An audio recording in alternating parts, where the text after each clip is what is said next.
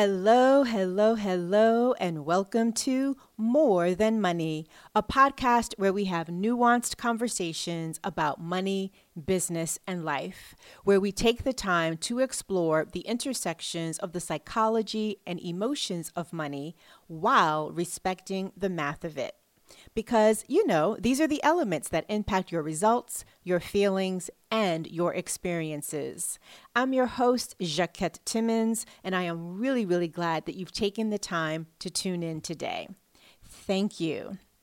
With today's episode, we are doing something a little different. It is our very first crossover event. Last month, I joined the gents who host the Whiskey Hue podcast, Clyde Lee, Athul Prashar, and Anthony Gallegos. And as you'll hear, we had a far-ranging conversation about money, business, and entrepreneurship. Also, as you will hear, we had a blast. In between all of the good outbursts of laughter and banter, we explored the intersection of personal finance and business and entrepreneurship. We riffed on a surprising stat and study regarding women and money and relationships. And, since the Whiskey Hue is all about venture, tech, and culture, we discuss a few trends in the tech space that should definitely cause all of us to raise our eyebrows. I hope you have just as much fun listening to this episode as we did when we recorded it. But before you dive into that, there is still time to RSVP for the next pricing masterclass, Pricing Made Human. It is on Thursday, June 10th at 4 p.m. Eastern, of course, via Zoom. And as I always tell my one-on-one clients and those who have attended Pricing Made Human before, your offers, products, and services, they have a job, two actually, an internal job and an external one. Your prices have four jobs. One of them is to contribute to your profitability. And if you're not going to price by profit, that is intentional. The second job is to put your company in the position for short-term and long-term sustainability. The third is to communicate your value by way of what it is you are promising, how it connects to your messaging, how it connects to your positioning. And the fourth is to ensure that your business is set up to take care of the health of your personal finances too. So if you want to ensure that your prices are doing its many jobs and doing it well, then I invite you to join us. To RSVP, go to jacquettetimmons.com/pricing-masterclass. Again, jacquettetimmons.com/pricing-masterclass. Now on to today's show, my conversation with the gents from the Whiskey Hue. We're back, the Whiskey Hue, a podcast from three brown startup enthusiasts that pull back the curtain on business, culture, and side pieces. Not that type. We're talking about cannabis, blockchain, crypto, e-games, and so much more without the bullshit, and most importantly, over whiskey.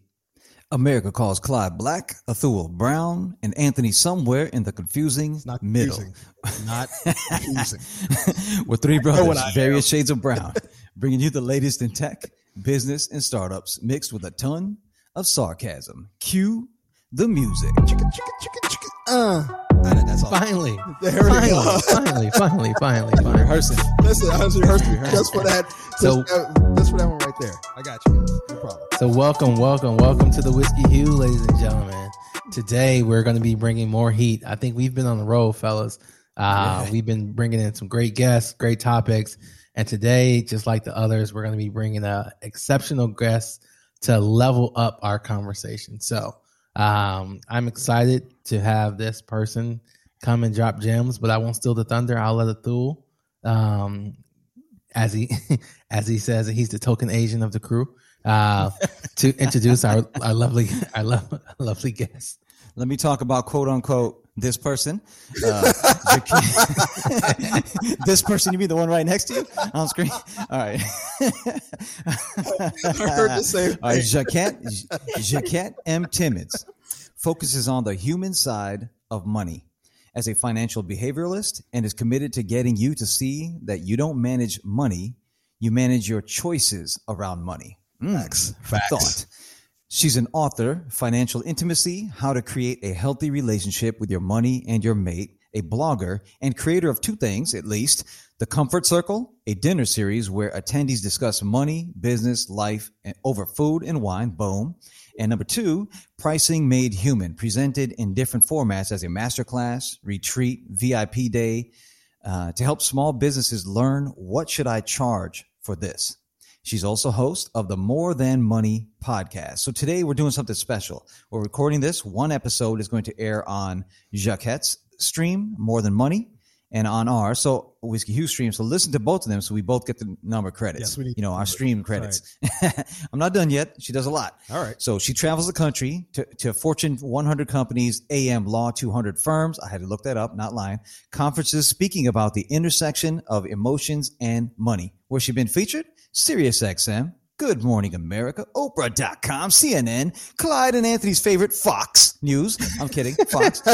Black Enterprise, NPR, and Wall Street Journal, among many others. Oh, man. She does something brilliant, fellas. She does something brilliant on the thing. At the tail end of her podcast, listen to her. She got that soothing voice, la, la, la. Because I come through chaos with World War IV in here with these kids every day. At the end of her podcast, she always says, buy me a coffee. So her listeners... it's a small donation. Put in $4 or $5, $10 if you're in Manhattan, wherever you're at. Putting in some money in the coffee bid. We should do that. Buy me a whiskey. Bam. I like it. So, and another beautiful thing I like about Jaquette. Stealing that. Okay. Taking that idea. Put it in the Thule.com fund. Go for it. So this is the one baller ass thing. Let me tell you how baller she is, all right? So I get paid 40% of my speaking engagement. Jaquette's like, no. 100% she gets paid. She does not get out of bed unless a private jet and an expensive bottle of, watch this, Veuve Clicquot champagne is waiting for her, right? Did I pronounce that French enough for you? I want that life. I'm all about sharing or caring. Sharing is caring, but one of these kids is going to need some braces someday. So boom, I got to start charging these cats. All right, where do we meet? I want to give you, I'm not done because this girl's awesome. This lady. Okay, where do we meet? 2009, 2010, Jaquette was speaking at an event at the Bridgewaters. Remember the wedding event venue that used to be down by South Street Seaport? Wedding event. You could see the Brooklyn Bridge and the East River. It was so dope. I was living on Wall Street at the time. So everyone here knows, these two know this about me, and Jaquette, you know this about me too, because I mentioned it that first day. As much as, and I mentioned on the pod, as much as one heterosexual man can be in love with another man's music, Maxwell, I loved that dude's music at the time. And at the time when you and I met, it was about 12, 15 years in, right? Because he was like 90s. Jaquette's always had this amazing head of hair, and it was actually even larger back then. So I saw her literally from across the hall, like all the way down at the beginning intro, and she's all the way by the stage. I'm like, that hair is dope. She was facing the other way. So I walked up, and that was what I said in the first thing to you. I mean, I love your hair. And then we hit it off, man. Hold on, time out. Is that true? Oh, wow. Oh, hell yeah. All right. Transparent. I'm not Anthony. Hey, edit that out. It's unedited. Raw, baby. Yep, very true. No, but she's sharp. She's sharp. She's ambitious as hell, and I love that about her. And she's genuine and always has a beautiful smile on her face. So I love our engagement, our interaction. So boom, that's Jaquette. Wow. I mean, that's an intro. It really is. Go ahead, jump in there. I'm just glad you to say, can I touch her hair? So that would have been damn. This pod might not be happening right now. That's hilarious. So Jaquette, that warm welcome. I know who I want to read my obituary one day. So we can make that happen. About 50 years, about 50, 60 years. There you go. Jump in there, Jaquette. Welcome to have you to the Whiskey Hugh. We're so excited to learn more about you, your story, and everything that's going on, and share your gems with our guests. So say hello.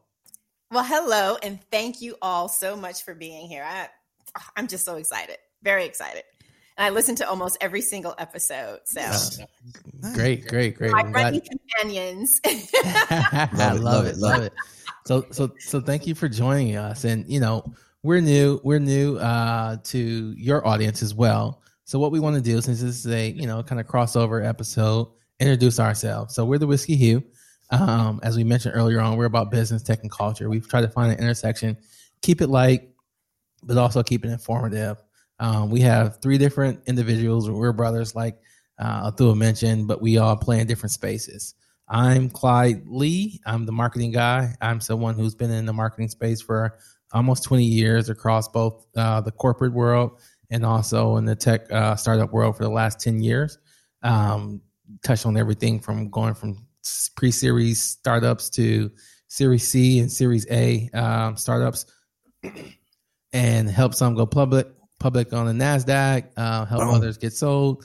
And, unfortunately, I guess, I missed out on my Mark Zuckerberg payout, but I'm still out here in the tech startup world making it happen. So we're excited and excited to get to know you and your listeners. Boom. I'll go. My name is Athul Prasher.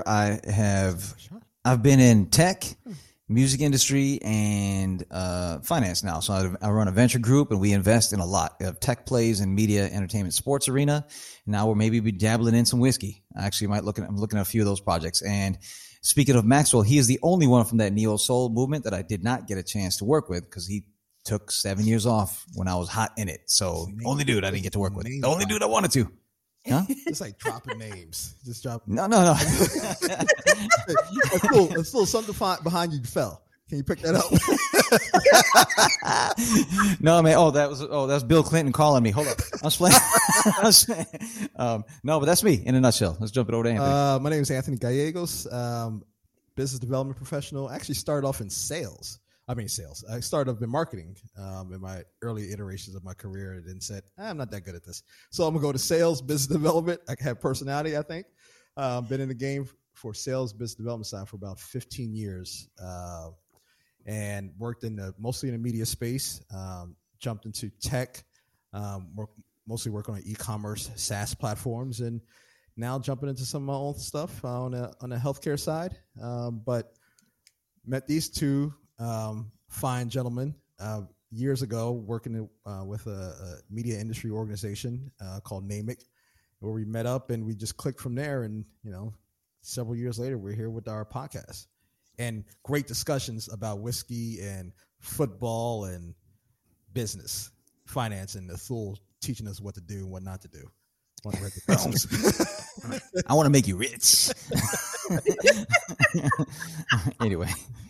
I got to get there first myself. Go ahead, Anthony. So dive in, Jaquette. Tell us your story. How did you get to where you are today? And get to where your passions are. Tell us a little bit about your journey. So my journey actually started in 1987. So I actually started on Wall Street in 1986, but I saw the crash of 1987 up close and personal. Wow.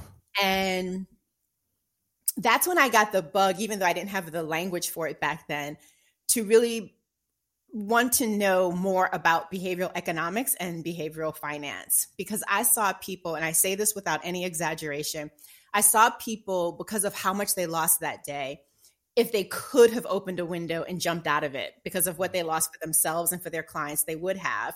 But that was offset by the number of people that were really calm.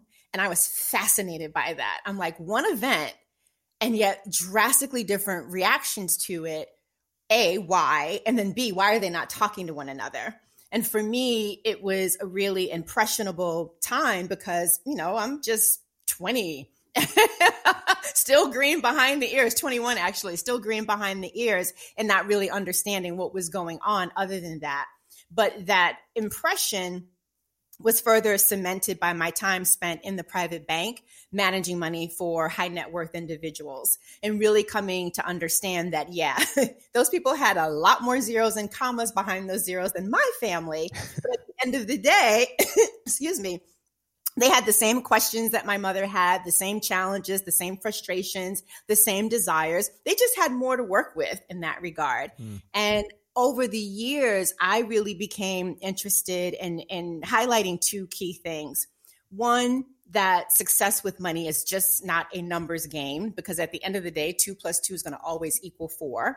And yet, when you think about people's results, their experiences, and their feelings when it comes to money. It goes way beyond the numbers. And then the other thing is when there was a lot of, emphasis on financial education, I really didn't like the fact that it was always centered around quote unquote people who didn't have a lot, who weren't quite, weren't highly educated, didn't earn a lot of money, as if those folks didn't know how to manage money. Because I would argue that they actually know really well how to manage their money, because if they make a mistake, it's really costly for them. And on the flip side, there was this presumption that if you're highly educated and you make a lot of money, then you absolutely know what to do with your money. And one of my very first coaching clients was a Harvard MBA who worked as an investment banker. And he came to me because he was like, look, I know how to sit in a boardroom and negotiate an M&A deal. I can't manage my own money. So I really wanted to just kind of change the narrative around how we talked about money and what it was that we talked about when we talked about money. Amazing. So I think that's much needed. I often hear those stories and hear about people who are in that space, and you think that the cook is always going to have the best food. So you're helping the cooks out and helping them unlock in the money side of the business. So I love that. This is going to be a lot of jewels dropped today. Yeah. Right. So thinking through that before we dived in, we are the Whiskey Hue, right? So we make sure that we have a little whiskey while we having these great conversations around business, tech, and culture. So one of the things we ask our guests, and Jaquette is our great guest here today, to select the whiskey of the day. So what did you recommend, and tell us why you decided to recommend it for our guests? So I went with, is it Pinhook? Absolutely. Yep. Pinhook. Oh, So Clive's favorite. that's a fool and Clive's favorite. I'm a fan. Oh, you are? Oh, that's fantastic. Yeah. I went to the wine store. So let me rewind. I love me a really good bourbon cocktail, but I'm still a newbie. Okay. And I'm not yet to the point where I can just have, a glass of just bourbon, either straight or on the rocks. I'm not there yet. And all of my friends that are into it, they're like, you cannot buy an expensive bottle of whiskey and then mix it with something. Like, you're just doing it wrong. Very good point. So I went to my neighborhood wine store and I said, hey, I'm coming on to the Whiskey Hue. So you're going to have a new listener, because he said he's going to check you out. Nice. And I said, and I need to come with a bottle of, bourbon that's not going to be cheap, but not really expensive either, because I'm going to mix it. And he suggested this one. So I made a BLT, which is bourbon, tonic, and lemon. Nice. Very nice. And what's the name of that? The store that gave you the recommendation? 7th Avenue. I live in Brooklyn in Park Slope, and it's called 7th Avenue Wine and Liquors. All right. Give them a quick shout out. Free advertising. Shout out from our BK crew. Yeah. All right. So we appreciate that. So we're going to be drinking on some Pinhook today. If you listen to one of our earlier episodes, we have featured it. That was one of the ones earlier on that, I broke out. I think actually 2 or 3. Yeah, that was one of our in-person episodes we had, and I shared it with the crew. I think it's actually a local. I think it's in the VA, like local Virginia areas where they distill it. Clyde brought it on early episode. I think episode 1 or 2. Then Nora brought it on whenever she was on. That's right. It's like a 3-peat. You're like the Michael Jordan GOAT. What's up, Jaquette? Look behind me. Hey, move out of the way, Bill Clinton. All right, look at that jersey. Oh man, I love it. Let's focus. Let's focus. So yeah, let me do my job. Let me dive right in. So Jaquette, what's new? Tell our audience what's new, what's going on. You are as we like to say, a slash. Like, for our listeners who listen to us all the time know that we like football. So Slash was this quarterback back in the day, played for the Pittsburgh Steelers. He was a wide receiver, a quarterback, running back, a little bit of everything. Do it all, kickoff returner. So I think you're a Slash, right? You have the podcast, you're doing stuff in person, you're just making it happen. So what's new? What's going on? Share with our listeners. So what's going on is, I think, especially on the heels of 2020, it is heightened everyone's awareness around two things as it pertains to personal finance and the intersection with business. And that is that you can have the best laid plans, and then something unexpected happens that's completely out of your control, and it throws those plans out of the water. And so what do you do to get back on track? And I think one of the things that really came out of 2020 was the reminder of how having a plan B or C or maybe even D is not an indication that you're setting yourself up for failure, but that you are indeed preparing yourself to be able to pivot if need be. So I think that's one thing that's not necessarily new, but I think it is even more so in the forefront of people's minds. So how can you then be much more not only just strategic, but systematic about your money? And not only that, how can you not let the stress of the reality prevent you from also focusing on your vision? Like, don't lose sight of the vision of what it is that you want money to do for you. Mm-hmm. That's the first thing. I think in terms of business, what is highlighted is that if you work as an employee, you also need to have something in your back pocket that you can utilize in case you need to be, become an intermediary entrepreneur. Like, you need to get comfortable with being fluid. And if you have a business, I think it's a reminder to make sure that you approach your business as if it is an investment portfolio, and that you have offerings that are complementary. So just like, I no longer manage money, but I still bring a lot of that mindset into how I not only approach my business, but even counsel others. And that is, look at each offer as if it's an asset and ask yourself, is this asset complementing the other things that I have in my portfolio? Okay, absolutely. Whoa. Yeah. Love it. Love it. Told you it was going to be good. Told you. We're already starting off. More fire. So that's interesting, because I often read and hear stories around, those people who are wealthy, right? And oftentimes the common theme is ownership and cash flow, which kind of goes to that theme that you mentioned around having that backup plan and just having something in place. And the people who are wealthy, they often have those businesses and investments that have cash flow going in. But, as you think about where we are today, and it seems like it's 10 times easier to launch a business or to just do something all on your own. I think I read somewhere recently where the applications for LLCs exponentially increased in 2020 during the pandemic, because people were trying to take those steps. As you see that going on in the marketplace, what advice would you give our listeners who are in the, professional world, looking for an exit and taking steps to walk down that path? Like, what should they be thinking through? What should they check off? And what kind of advice would you give them?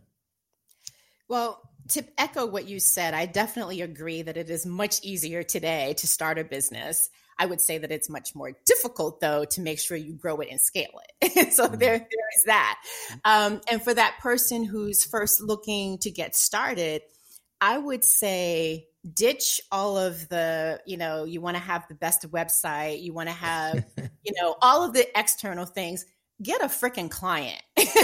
Nice. Focus on getting a client, right? Get at least 5 clients, depending upon what the scope and nature of your business is, or maybe even 10, before you start worrying about your website and your social presence. Like, at the end of the day, you need to get paying clients, and make sure that you're paying attention to the process that you are following to go about getting that, because that's going to be your blueprint for what you need to do in the more immediate future and what you might want to tweak. And then I would also say to, yes, be aware of what your, perhaps year-long goal is, or at the end of the year goal is, but plan in 90-day increments and measure and track, so that over those 90 days, you're constantly checking in to see how you are doing, so that if you need to make some adjustments, those adjustments get on your radar a lot sooner than if you were to wait until you get closer to the year mark. Love it. That's great. That's great.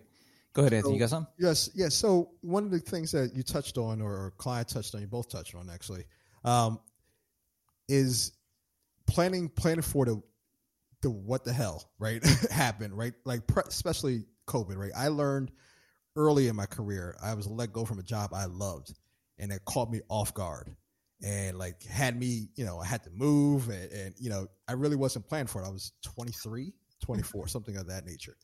And from there, I learned always be prepared. It's almost like sounding like the Cub Scouts, right? Or Boy Scouts. Always be prepared for whatever situation. How do you recommend, I guess I would say not just the 20-year-old 20-somethings, but the 30, 40, 50-somethings to prepare for not another COVID-19 pandemic, but the what if. Like how do you diversify your finances or structure your life in a sense to be prepared for a 2020 kind of situation?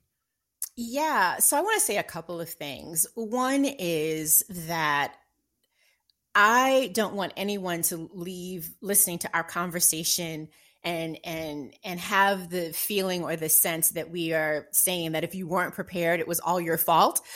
Because even the people that were best prepared, got thrown a monkey wrench with all of this. Having said that, if you work as an employee, I think it is important from a financial standpoint to make sure, the common wisdom, right? Make sure you've got emergency savings. But I would also say, make sure that you are not so comfortable in your current role that you are not networking and that you are not constantly building up your resources in terms of people, in terms of different kinds of projects that you're asking for. Like, don't just settle. If that makes sense, if you work as an employee. And then, as an entrepreneur, don't put yourself in a situation where you are relying on just one client. So as an example, there are 3 pillars to my business, right? I do one-on-one coaching, mostly with entrepreneurs and small business owners. I'm a for-hire speaker, like Athul mentioned, and it's mostly with Fortune 100 to 500, AM Law 200 firms, conferences, et cetera. And I host events, the dinners and the Pricing Made Human masterclasses. Well, just to give you an idea, in 2018, I was doing a speaking tour for 2 separate clients, and I was on the road every week from September through December. I had 10 days off, but those were not 10 consecutive days. So that gives you a sense of just my speaking schedule and what it could be. It wasn't on par to be that intense for 2020, but on that Thursday, how everybody remembers where they were when something tragic happens? Yes. That Thursday, March 12th, 2020, I was supposed to be leaving that Sunday for a speaking engagement. New York shut down, and then I was going to Virginia, and Virginia shut down. Then that's when I was like, holy crap, what's going to happen to my business? Because a huge chunk of it is speaking or live events, whether it's my own or somebody else's. The only reason, I shouldn't say the only reason, but one of the key reasons why I had an amazing 2020, and this is not to, be dismissive of any of the losses that people had, whether it was family, friends, jobs, businesses, etc. But I had one of my best revenue years ever last year.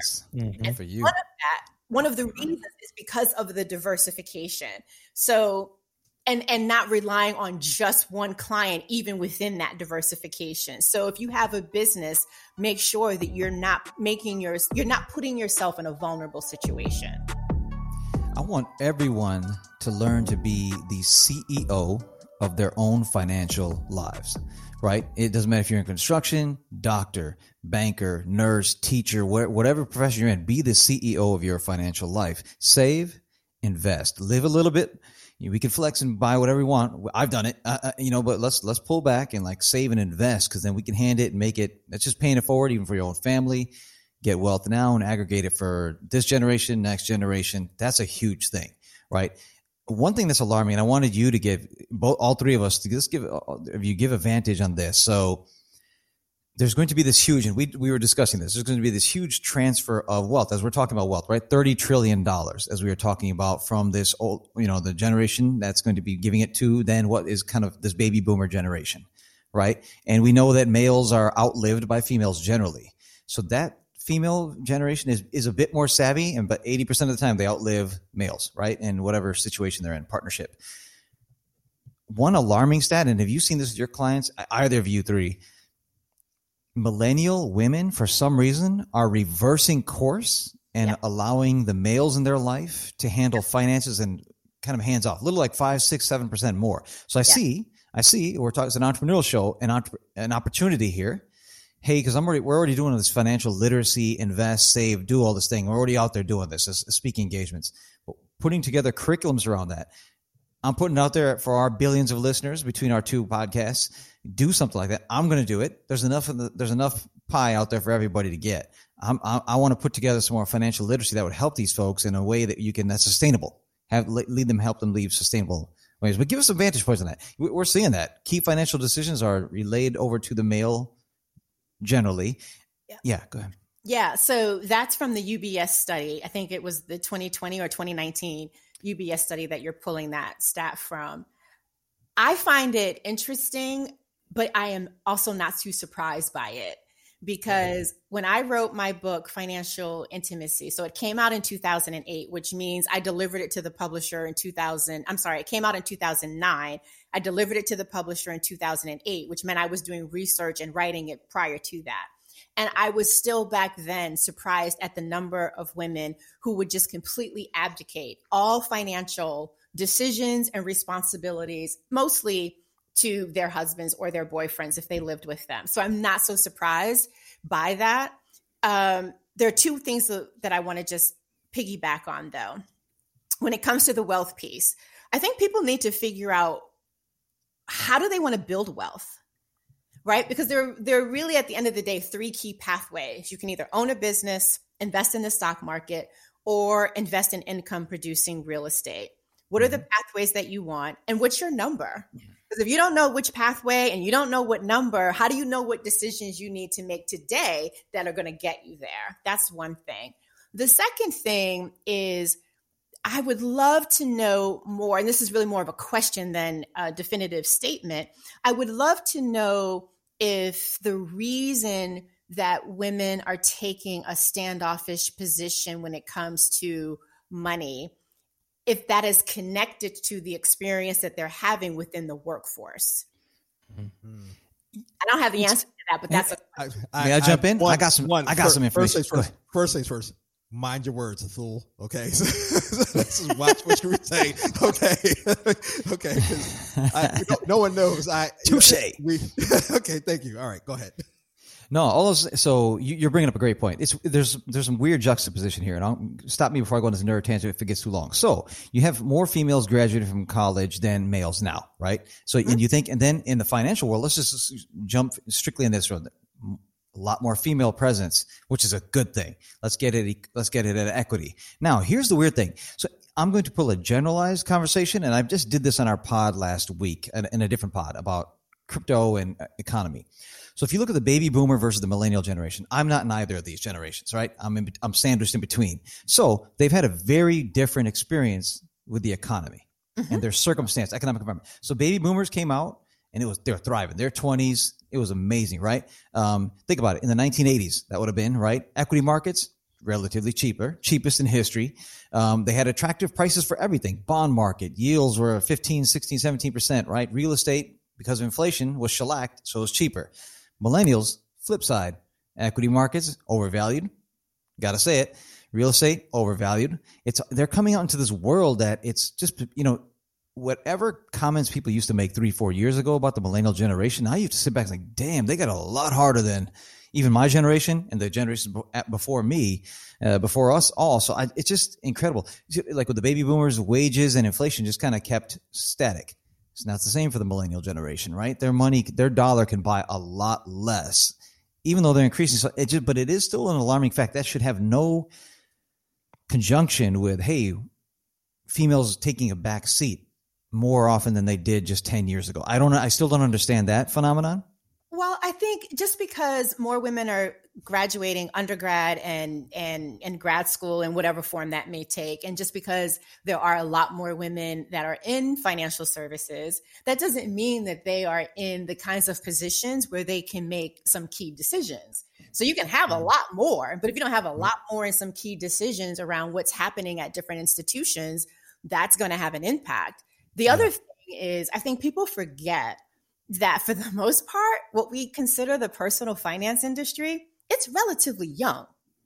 Like I remember being at Bankers Trust, right? And Bankers Trust wasn't you couldn't just walk into Bankers Trust as someone off the street. We only worked with institutional clients or high net worth families, and et cetera.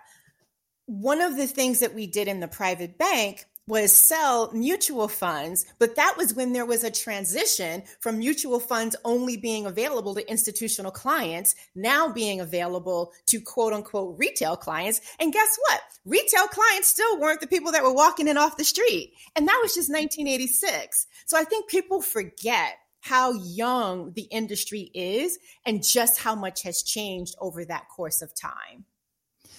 You know, I want to get us into a topic that's near and dear to you after I layer it with some crap that I'm looking at the governments, I'm looking at our Fed system. We're printing money right now, right? So money's being devalued. So to my earlier point, let's get people in these. Hey, if you can be someone on the flip side and teaching folks about it, there's a great business opportunity there, right? Let's not call it financial literacy, though. I hate that phrase. Oh, that's what I was going with it. But but what else? What's another term for it? What's another term? Getting people comfortable with that space. Diversifying your bonds. That's what we're calling it. Bonds is the most.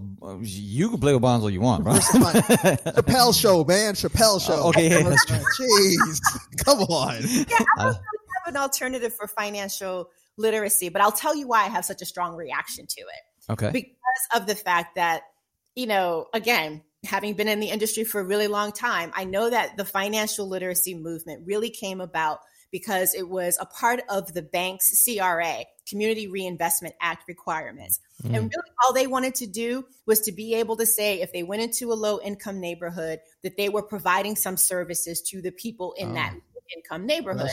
And so for them, financial literacy was, let me show you how to open a bank account. Let me show you how. But it wasn't really taking a comprehensive look at what people could do. So that's my reaction. That's why I have a strong reaction. I didn't know that. That was after after 2008, right? When that would all. No, that would have been much earlier than that. 1986. So after the financial in 2008 was the requirement that they had to open more retail banks in low income neighborhoods. Well, so it was both. So even back in 86, they had to open. There was a requirement that if you wanted to open, you had to do more outreach. And then in 2008, it was for those people that didn't do it, you got to do it now. Got it. And then they probably taught them some of the elementary things, but yeah, as you said, they didn't go down to the next layer to help you be a CEO of your financial life. Like, okay, open a bank account. The elementary things, these are important for some people, but what do you do with it once you have it? How do we leverage that? And also policy issues, right? I mean, there's just no way you can have a nonpartisan conversation, but you can't extract the politics out of it. And here's an example. In 2001, I was doing workshops for this nonprofit that worked with people in transition. So you can read that as incarceration to work and welfare to work. Now, as a style preference, I like keeping my nails short. They're always painted, but they're short. Well, there's one young lady always had these long, clearly she went to the salon nails, right? And I just suggested that maybe instead of going once a week, she'd go twice a month. And she said to me, I know, Anthony's like, oh my God. I know exactly. This is what we've been driving home, right? If you can pull back from some things. If you can pull back and save some of that versus spending it, right? Go. From a policy standpoint, she said, why would I do that? If I show that I save more than X, my benefits will be taken away. So what the hell are you bringing me in here as an organization? Why are you bringing me in here to help these people develop some better financial skills and habits? And yet, if they actually do the darn thing we want them to do, you're going to penalize them and take their money away from them. And they're not yet in a position where they can be completely on their own. So I think my issue with financial literacy also is that it makes it seem as though it is entirely the person. And yes, we all have to have some agency and take personal responsibility, but you can't just have that conversation outside of what's going on systemically. That makes perfect sense. I had no idea that historical tied in. Oh, that's great. So let's think of a term that's better. Let's park that and think about that. Hopefully it's something better because I'm pushing that everywhere. Talk to Clyde. He's a marketing person. Yeah. So one thing I want to drop. So you work in this whole financial intimacy, your intimate relationship with your money, and then often between spouses, significant others. Jump us into that conversation. Let's dive into that. Yeah. So for me, yes, when I wrote the book, Financial Intimacy, I definitely was looking at the intersection of love and money and looking at it with a social critics lens, if you will, from the standpoint of what changed over the last 40 years, politically, economically, socially, and familially, that affected how we showed up in relationships and how we showed up in relationships when it came to money. And I still wholeheartedly stand behind that. But I also would extend it and say that really, when we're talking about financial intimacy, it's the intersection of everything. It's the intersection if you have a business, what's your relationship with money? Because I feel like your relationship with money, with yourself, with your business, with your people, that all shows up. And I feel like when you have a business, conventional wisdom would say that you prioritize your business's financial success over your own. And I would say that actually every business decision that you make should be made with the consideration of what impact is this going to have on your personal financial health and wealth. What did you find when you dove in deep? Give us 2 characteristics that stood out for both genders when you jumped into these conversations with folks. The assumptions we make. Okay. Is that true? So there's nothing that we could peel back and see something different? Oh my God, there absolutely is. But I think that is the thing to peel back. Like, what assumptions are you making? So here's an example. One couple, they lived together for 4 years before they got married. They came to me 8 months after they got married because they were like, oh God, what the hell is going on? Oh, I'm sorry. I don't know if we could curse here, but it is encouraged. They lived together for 4 years before they got married. And during that time, they split everything 50-50, right? Rent, vacations, utilities, dinners, everything was 50-50. They get married. They come to me, like I said, I think 8 to 9 months afterward. Why? Because she thought that once they got married, they would have joint accounts. And instead of things being split 50-50, it would be proportional. Where did she get that from? Because that's what she saw growing up. Her parents were together. Her father owned a business. Her mother didn't work outside the home. She helped with the business. She never saw, well, I don't know if it's fair to say she never saw them fighting about money, but not in a significant way. She always saw them making decisions jointly. He, on the other hand, grew up in a divorced household, never saw his parents talk about money, let alone fight about it. And his mother was also a professional outside of the home. So from his standpoint, he's like, why in the world would anything change? We've been doing it this way for 4 years and it worked perfectly. And she was like, well, I thought it would change because we got married now. So I think we all go into it with assumptions about how we're going to be with money, and we never double check those assumptions. So let's take a business angle on this. So that's the cost basis. That's the cost structure of it, right? This is what the costs are. Boom. The other side of it is the revenue, the profit center. It's like, okay, the incomes you're all making, has that been discussed between you two? Right? This person makes this much. A lot of that we're finding out. There's this a documentary called Savvy, which is going to be in my shit you should know section. It's all about that. And Jaquette, your friend Manisha Thakur or whatever, we spoke on a panel together. You put us on a panel together a long time ago. She's in it. I said, oh, I know her from you. But so where's my slot? Exactly. But it's all about that. Like these people, especially when they're 4 years together, they don't know if they don't know how much each is making. What are the expected outcomes moving forward? What are these are challenges. As much as you want to discuss where we're going to live and having a baby, discuss finances too, right? That's a big thing. Yeah. There's a saying that goes, people, the myth is that we don't talk about money. I actually think we talk about money all the time. I just don't think we're having the right conversations. So as a result, couples are not having those key conversations. I think that's a very valuable statement. And give us a couple questions, pointers, tips that you would say for our listeners who are going down that path to potentially have the conversations? What questions would you tell them to ask based on your past experience? So just rapid fire. Yeah. With one caveat. I feel like you can ask any question you want. However, you got to be willing to answer it first. So you can't put the other person on the spot without you yourself on the spot first. So that's one caveat.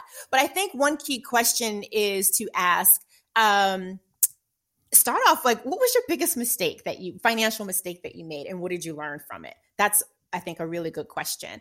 Another good question is, what's a big dream that you have that will require money, and how much money do you think it's going to take? Another question is, if you are not doing the work that you love that is also helping you to make money, what would you do? I think those three questions right there are great to start. Yeah, I think that's a great start. And then something else you touched on earlier, which I think is important into that conversation as well, is what's your number? Do you have any guidance or kind of insight on helping people, at least who are not necessarily in a position to come up with that number, at least at an aggregate at a high level, what they should think about when they're developing their number?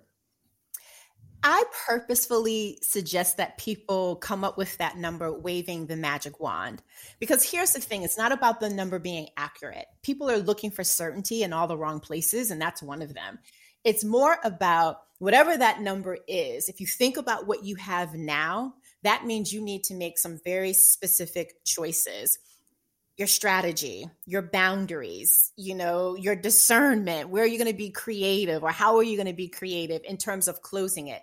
So you could have that number be $1,000 or $1 million or $100 million. But when you reverse engineer it, it becomes, well, if that's really what I want, what are the decisions I need to make today to make that happen? Because that means you're going to have to make some trade-offs, and the trade-offs that you make when it's $100,000 or it's very different when it's $1 million versus $100 million as well. All right. Absolutely.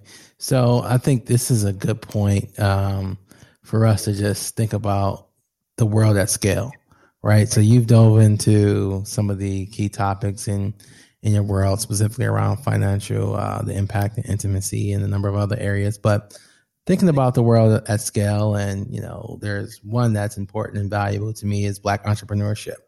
What are your thoughts on that, and what kind of insights would you have around Black entrepreneurship? I think it's a key, pathway for creating not only wealth for you today, but if you have family members, generational wealth, depending upon the kind of business that you create. So I am totally behind it. The one concern that I have, though, and I think this is not just about Black entrepreneurship, it's about entrepreneurship in general. And I had this conversation with Atul earlier, is that I think far too often the conversation is centered around VC. And not every business needs to have outside investment. Mm-hmm. Not every business needs to scale in that way and needs to have, an exit strategy. And so I think people need to be really clear, and this goes to, people having those come to Jesus moments. What kind of business are you building? Mm-hmm. Are you building a business that's generational wealth, but you're passing it on into your family? Or are you building a business that is indeed, requires outside investing, and you do want to scale it, and you do want to have an exit plan for that? So to me, it goes back to, you don't have to be certain about things, but you need to be clear. You had me at not every business is venture backable. Thank you so much for saying that. Applause track, please. Drop it in. It's funny. It's funny though. Atul, all three of us, we had this conversation about entrepreneurship, but the business, right?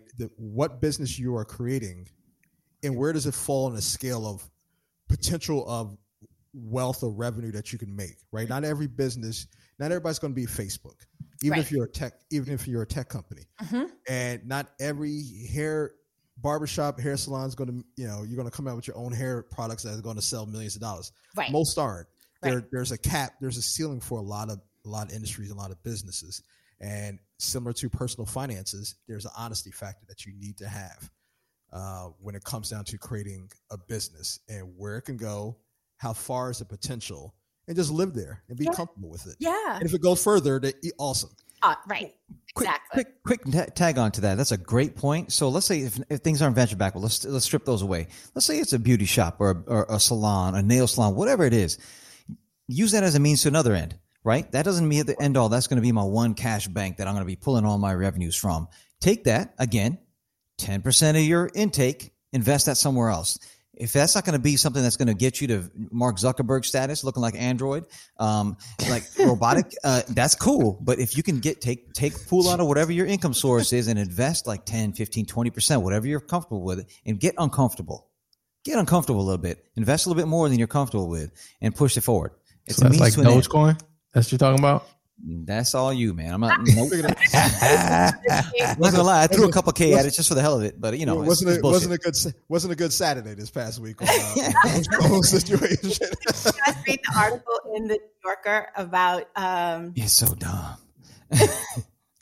But you know what? Give whoever's doing it.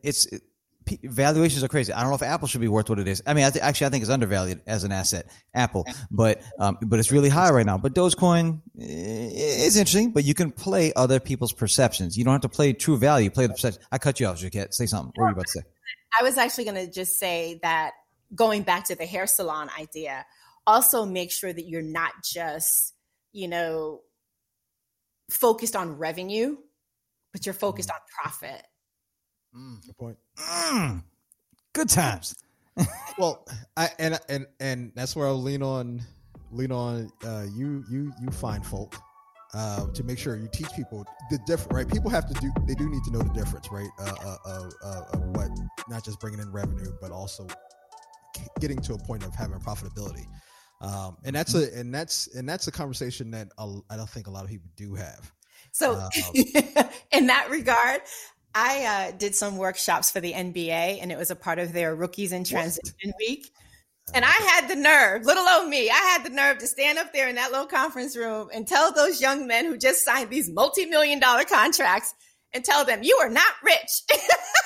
No, I'm sorry. Nice. You are not wealthy. You are rich. You are not wealthy.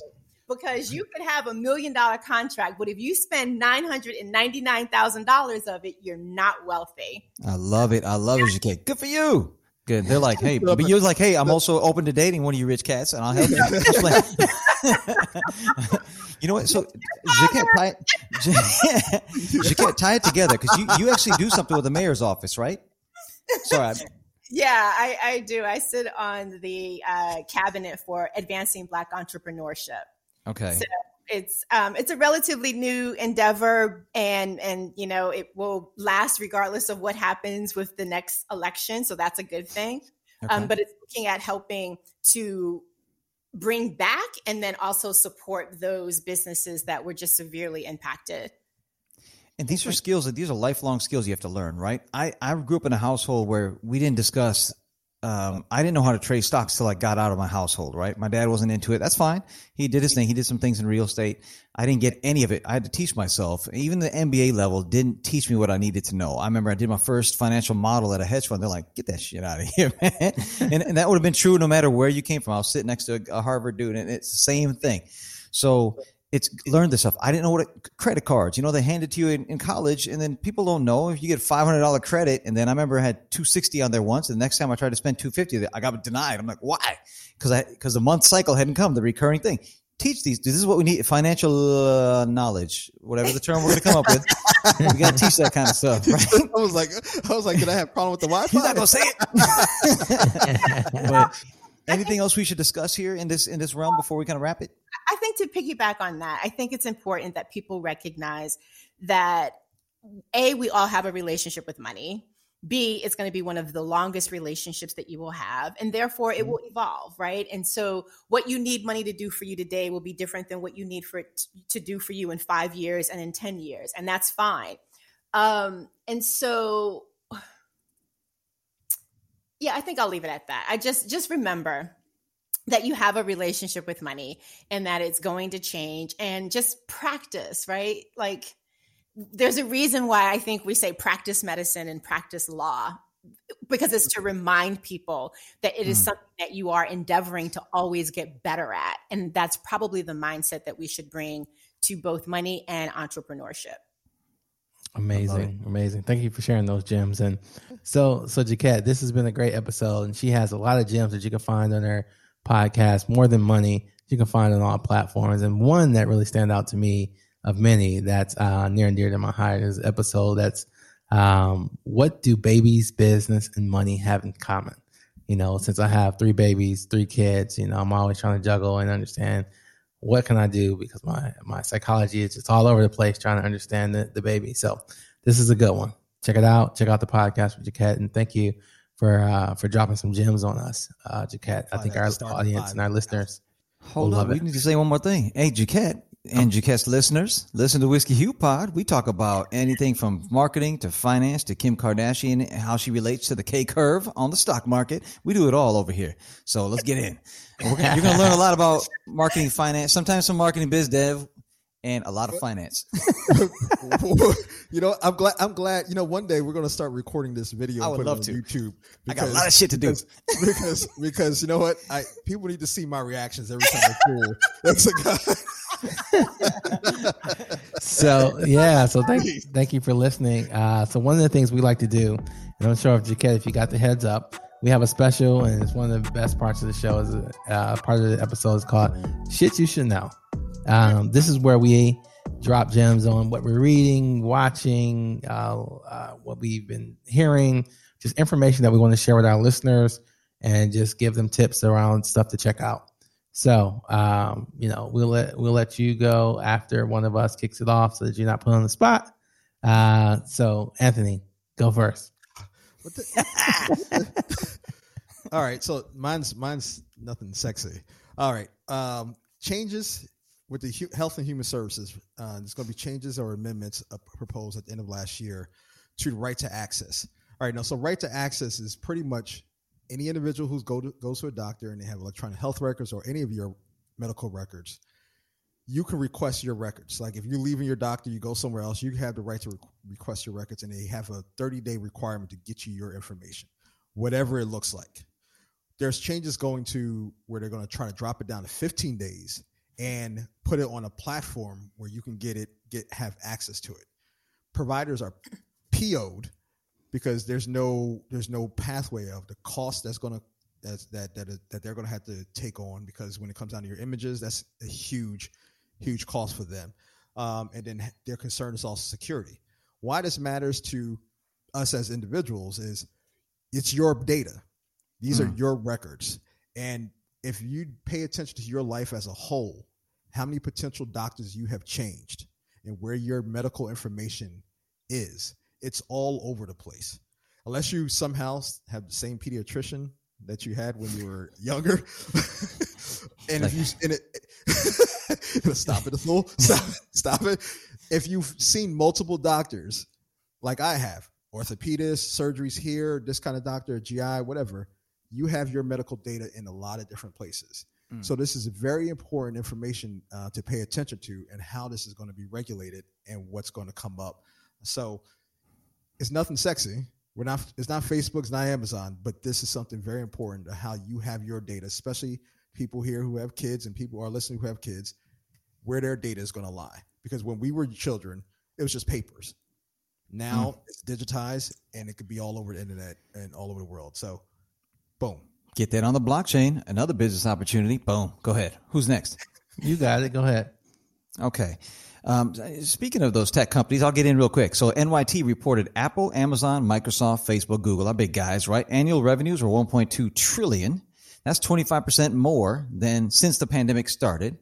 And they make more in sales in 1 week, those 5 companies, than McDonald's does all year. Just think about that. So $2.2 trillion market cap for Apple. Okay, so now, you know, I have a list of 50 usually because Anthony loves it when I do that.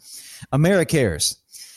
So Disaster Relief Group Health Org. This is a serious one. One of the most trusted orgs in efficiently delivering oxygen supplies and other resources to where needed most. Right now, India is having a huge uptick after relative calm compared to this. So if you could, election cycles and COVID, election cycles, tons of different religions having religious holidays all at once. So a lot of people are aggregating, spread like wildfire. My wife's hospital, New York Presbyterian, partnered with AmeriCares because they are one of the most efficient in delivering. So if anyone has, a couple of extra dollars, go a long way. Think about New York City, how we were hit last year, times 10 the amount of people in 1/3 the space. Put it that way. Okay. As Clyde, this is going to be uncomfortable for Clyde. As he alluded to, I'm the token Asian on the podcast, so this gets really uncomfortable, Clyde. It's Asian History Month. Clyde never lets me celebrate. He gives me 1 month a year, 1 month to shine. Always suppressing me. I pitch him ideas. He's like, "No, man, only black." I'm like, "He's only black stuff." I'm like, "Hey, man, how about Mahatma Gandhi? Is he black?" I'm like, "No." He's like, "Hell no, I want Jay-Z." He goes, "You can have half of Kamala Harris because you know." And he, not even the Indian half. He said the black half. That's just because her daddy went half on it. All right. Stay on track. We get all track. Right. Just gonna shout out there's some CEOs that have been killing it, right? Kamala Harris obviously killing it. Everyone knows the CEOs of Google, Microsoft, Adobe, IBM. A lot of them are pulling their companies that were kind of dusty for a while, Microsoft and IBM, and into the cloud. So that's kind of taking them into another stratosphere. Run and Gap. MasterCard, Gap's got this deal with Kanye that never would have came out before. The South Asian lady got in charge of it, CEO Sonia Singhal, and they got the Kanye thing. I don't know if that's going to work out for him. Who knows? He's good or bad. MasterCard, Palo Alto Networks, Berkshire Hathaway almost had a South Asian successor, but he went with the other guy. I get it. I get it. Just want to shout out some of these big names, right? That Beeple art piece, this might be a hit on our intelligence. That bought for $70 million. That was a South Asian dude that bought that. Might not be the smartest cat, but he made it in all Ethereum money, right? So it was worth $0.01. And then 6 years later, it's worth $70 million. He's like, why not part with some of this? That's it. Just want to give them a shout out to those kind of folks. Absolutely. And so that you don't have to go last, Jaquette, go ahead if you have anything. Yeah. So I'm going to offer up the continuation of the conversation around Robinhood. Like that is still in the news. And what I think is so fascinating about it from a, as you say, you should know perspective is that I think it's really introducing the opportunity for us to have two really important conversations. One, the differentiation between information and insight. And the other, the differentiating factor of, are you a trader or an investor? You can be one or the other, or you can be both. But you need to know what hat you are wearing when you are investing in the market, because that's going to influence your behavior. And you also need to make sure that you are not just looking at the information, but you're going through a process that allows you to convert that into some insight so that you can make better decisions. And what I'm curious to see is, as this continues to be a conversation in general, but then also perhaps from a legislative and policy standpoint, where things fall out. So you should know is to pay attention to that. Absolutely. Thank you for sharing that. And I just have two quick ones. One, I thought we'll love. Tim Tebow was just picked up as a tight end for the Jacksonville. But I know that was crazy. Yeah, it was crazy. It was the Jacksonville Jaguars. He's been out of the league for a while. But that's shit you should know. Oh my God. I just want to throw a little curveball in there, especially after such a great gym. And then something that may or may not impact us all is the Colonial Pipeline being hacked.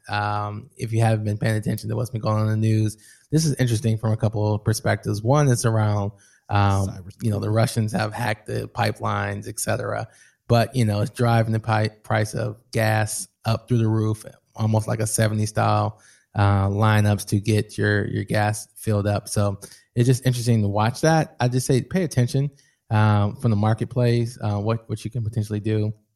Investments there that, a single pipeline is feeding pretty much the whole East Coast. And this is a great reflection of, why things like electric cars and alternative energy sources really matter in today's society. So I would say check out the Colonial Pipeline being hacked as something you should dig into. That's some shit you should know. And that's what Anthony shared, right? Because that's about data and who has control over that data. There you go. As we were taping, it just went back on. They said it was just going to be running again as of this evening. It just went back online as we were taping. Oh, wow. Okay. Yeah, crazy. So, yeah, this has been another episode of the Whiskey Hue. We were sipping on Pinhook, which is a fan favorite bourbon of ours. So, guys, I know we've reviewed this multiple times, so I won't ask everybody to chime in. I'm a fan. Jaquette, thank you for recommending it, getting us back on it. Concerned. I was like, I can't come up here and not recommend a good one. No, I'm a fan. And they actually have a bunch of different flavors. So if you like that one, I say check out the other ones. You're okay with us. It's your friend who might have an issue. He likes to drink with his pinky up every now and then. So. He drinks with his pinky up while drinking whiskey. Yeah, I don't know how you do that. Oh damn. Yeah. So right. So this has been a great episode of the Whiskey Hue. Jaquette, thank you for joining us. It was such a pleasure. As Athula takes a drink with his pinky up in the air. Jaquette, pinky toe, that is. Jaquette, I will say I did like the makeup of your drink when you were sipping on it. You had your little fruit on the side of it. Lemon wedge. Yeah, lemon wedge. Look at you. You're so fancy. But frosted. I even had it in the freezer for a little. Oh man, I told you when the episode started you were going to level us up, and this is so true. that lemon matches. We got a long way to go. It matches Clyde's size medium yellow shirt, but that's good, man. All right, we're done. All right. So thank you for listening to another episode of the Whiskey Hue. This has been a good one. Check us out on all platforms, and be sure to rate us on all the platforms as well. Thank you. Peace. So, what did you think? Did you laugh along with us? What did you learn? Any ahas? I like it when you send me a DM on Instagram to share your reactions. So please let me know.